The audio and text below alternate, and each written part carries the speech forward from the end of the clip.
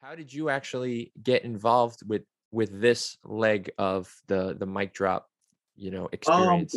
Well, when I found out about Mic Drop, I seen maybe a trailer or something like that. So I reached out to Core PR. I believe they're the ones that's Mhm. handling all of PR for Mic Drop because I wanted to get Darius on the God Chasers podcast.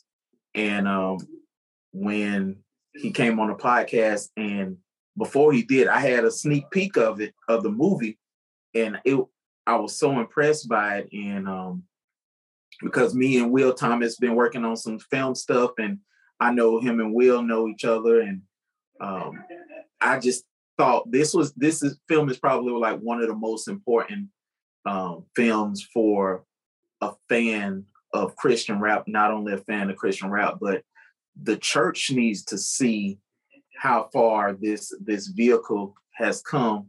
Just using this vehicle to reach the lost, to change people's lives. The vehicle of hip hop. That this is a story that's not really being told. So I thought it was really important. And after that, I covered the Nashville Dallas stop on the podcast, and I really just nobody asked me to really get behind it, but I really got behind um, Mic Drop, and because I believe in the message, and Stephen Wiley is the first um, Christian hip hop artist I ever heard, and hearing him really changed the trajectory of my life. You know what I'm saying, and made me start rapping and touring. And today is actually the first day I got to meet Stephen Wiley. So I mean, just being here and a part of this historic moment is just means a lot to me. You're now sitting at his desk. I'm sitting It's at his like desk. it's I'm like in his office, dude. It's take your sandals off. You're on holy ground. Like it's one of those moments. right, right, right. So yeah, man. I mean, I've spoken with him before because I just told him the impact he's had over my life. I sent him some albums and things like that, and this is an important event, and I've seen the coverage you did from the Dallas event, which I thought was extremely dope, and it Thank you. needed to be on the Rapzilla platform, and I thought it was amazing.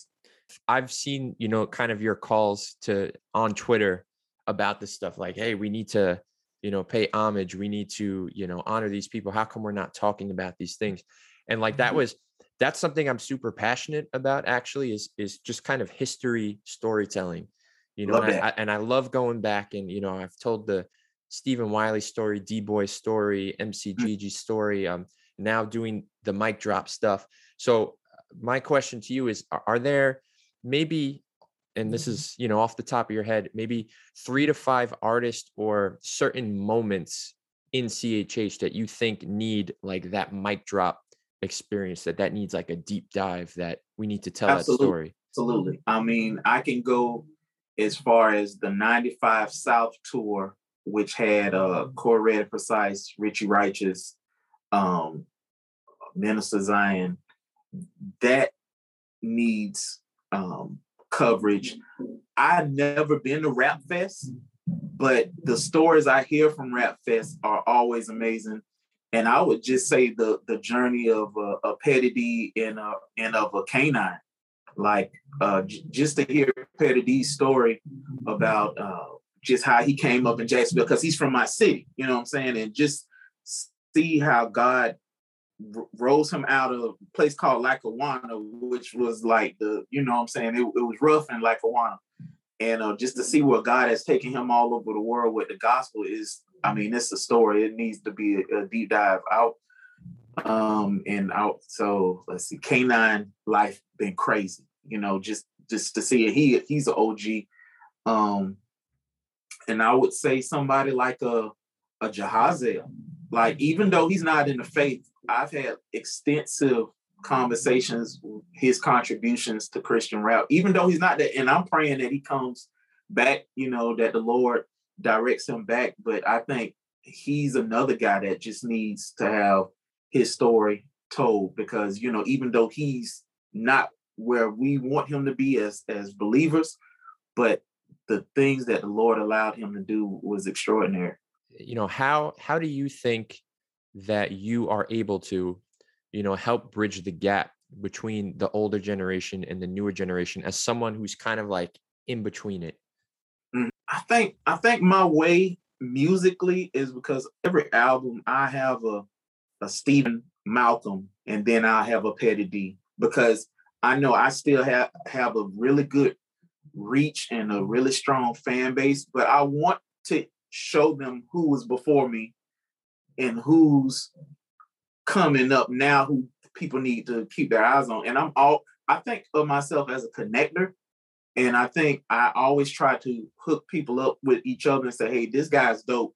You need to hook up with them. And if I'm at a ministry, I'm not one of those guys who is not going to tell about another artist. I'm always trying to open a door for somebody else. I just believe that if I so open doors for people, God to keep opening up doors for me. And I think that's one of the things that's allowed me to have so much longevity.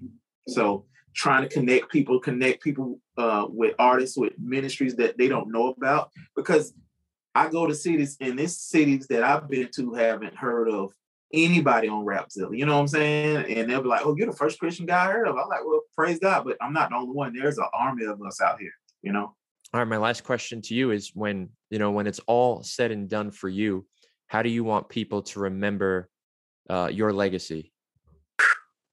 That's a deep question, Justin. Yeah, sorry, wow. You only got like 30 seconds to answer.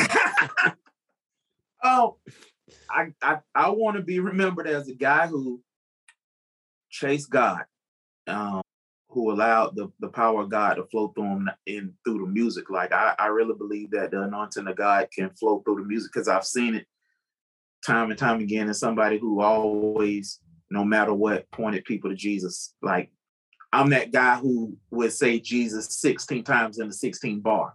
You know what I'm saying? So I just want to be remembered as somebody who loved people, loved hard, tried to encourage others, and point people to Jesus over and over and over again.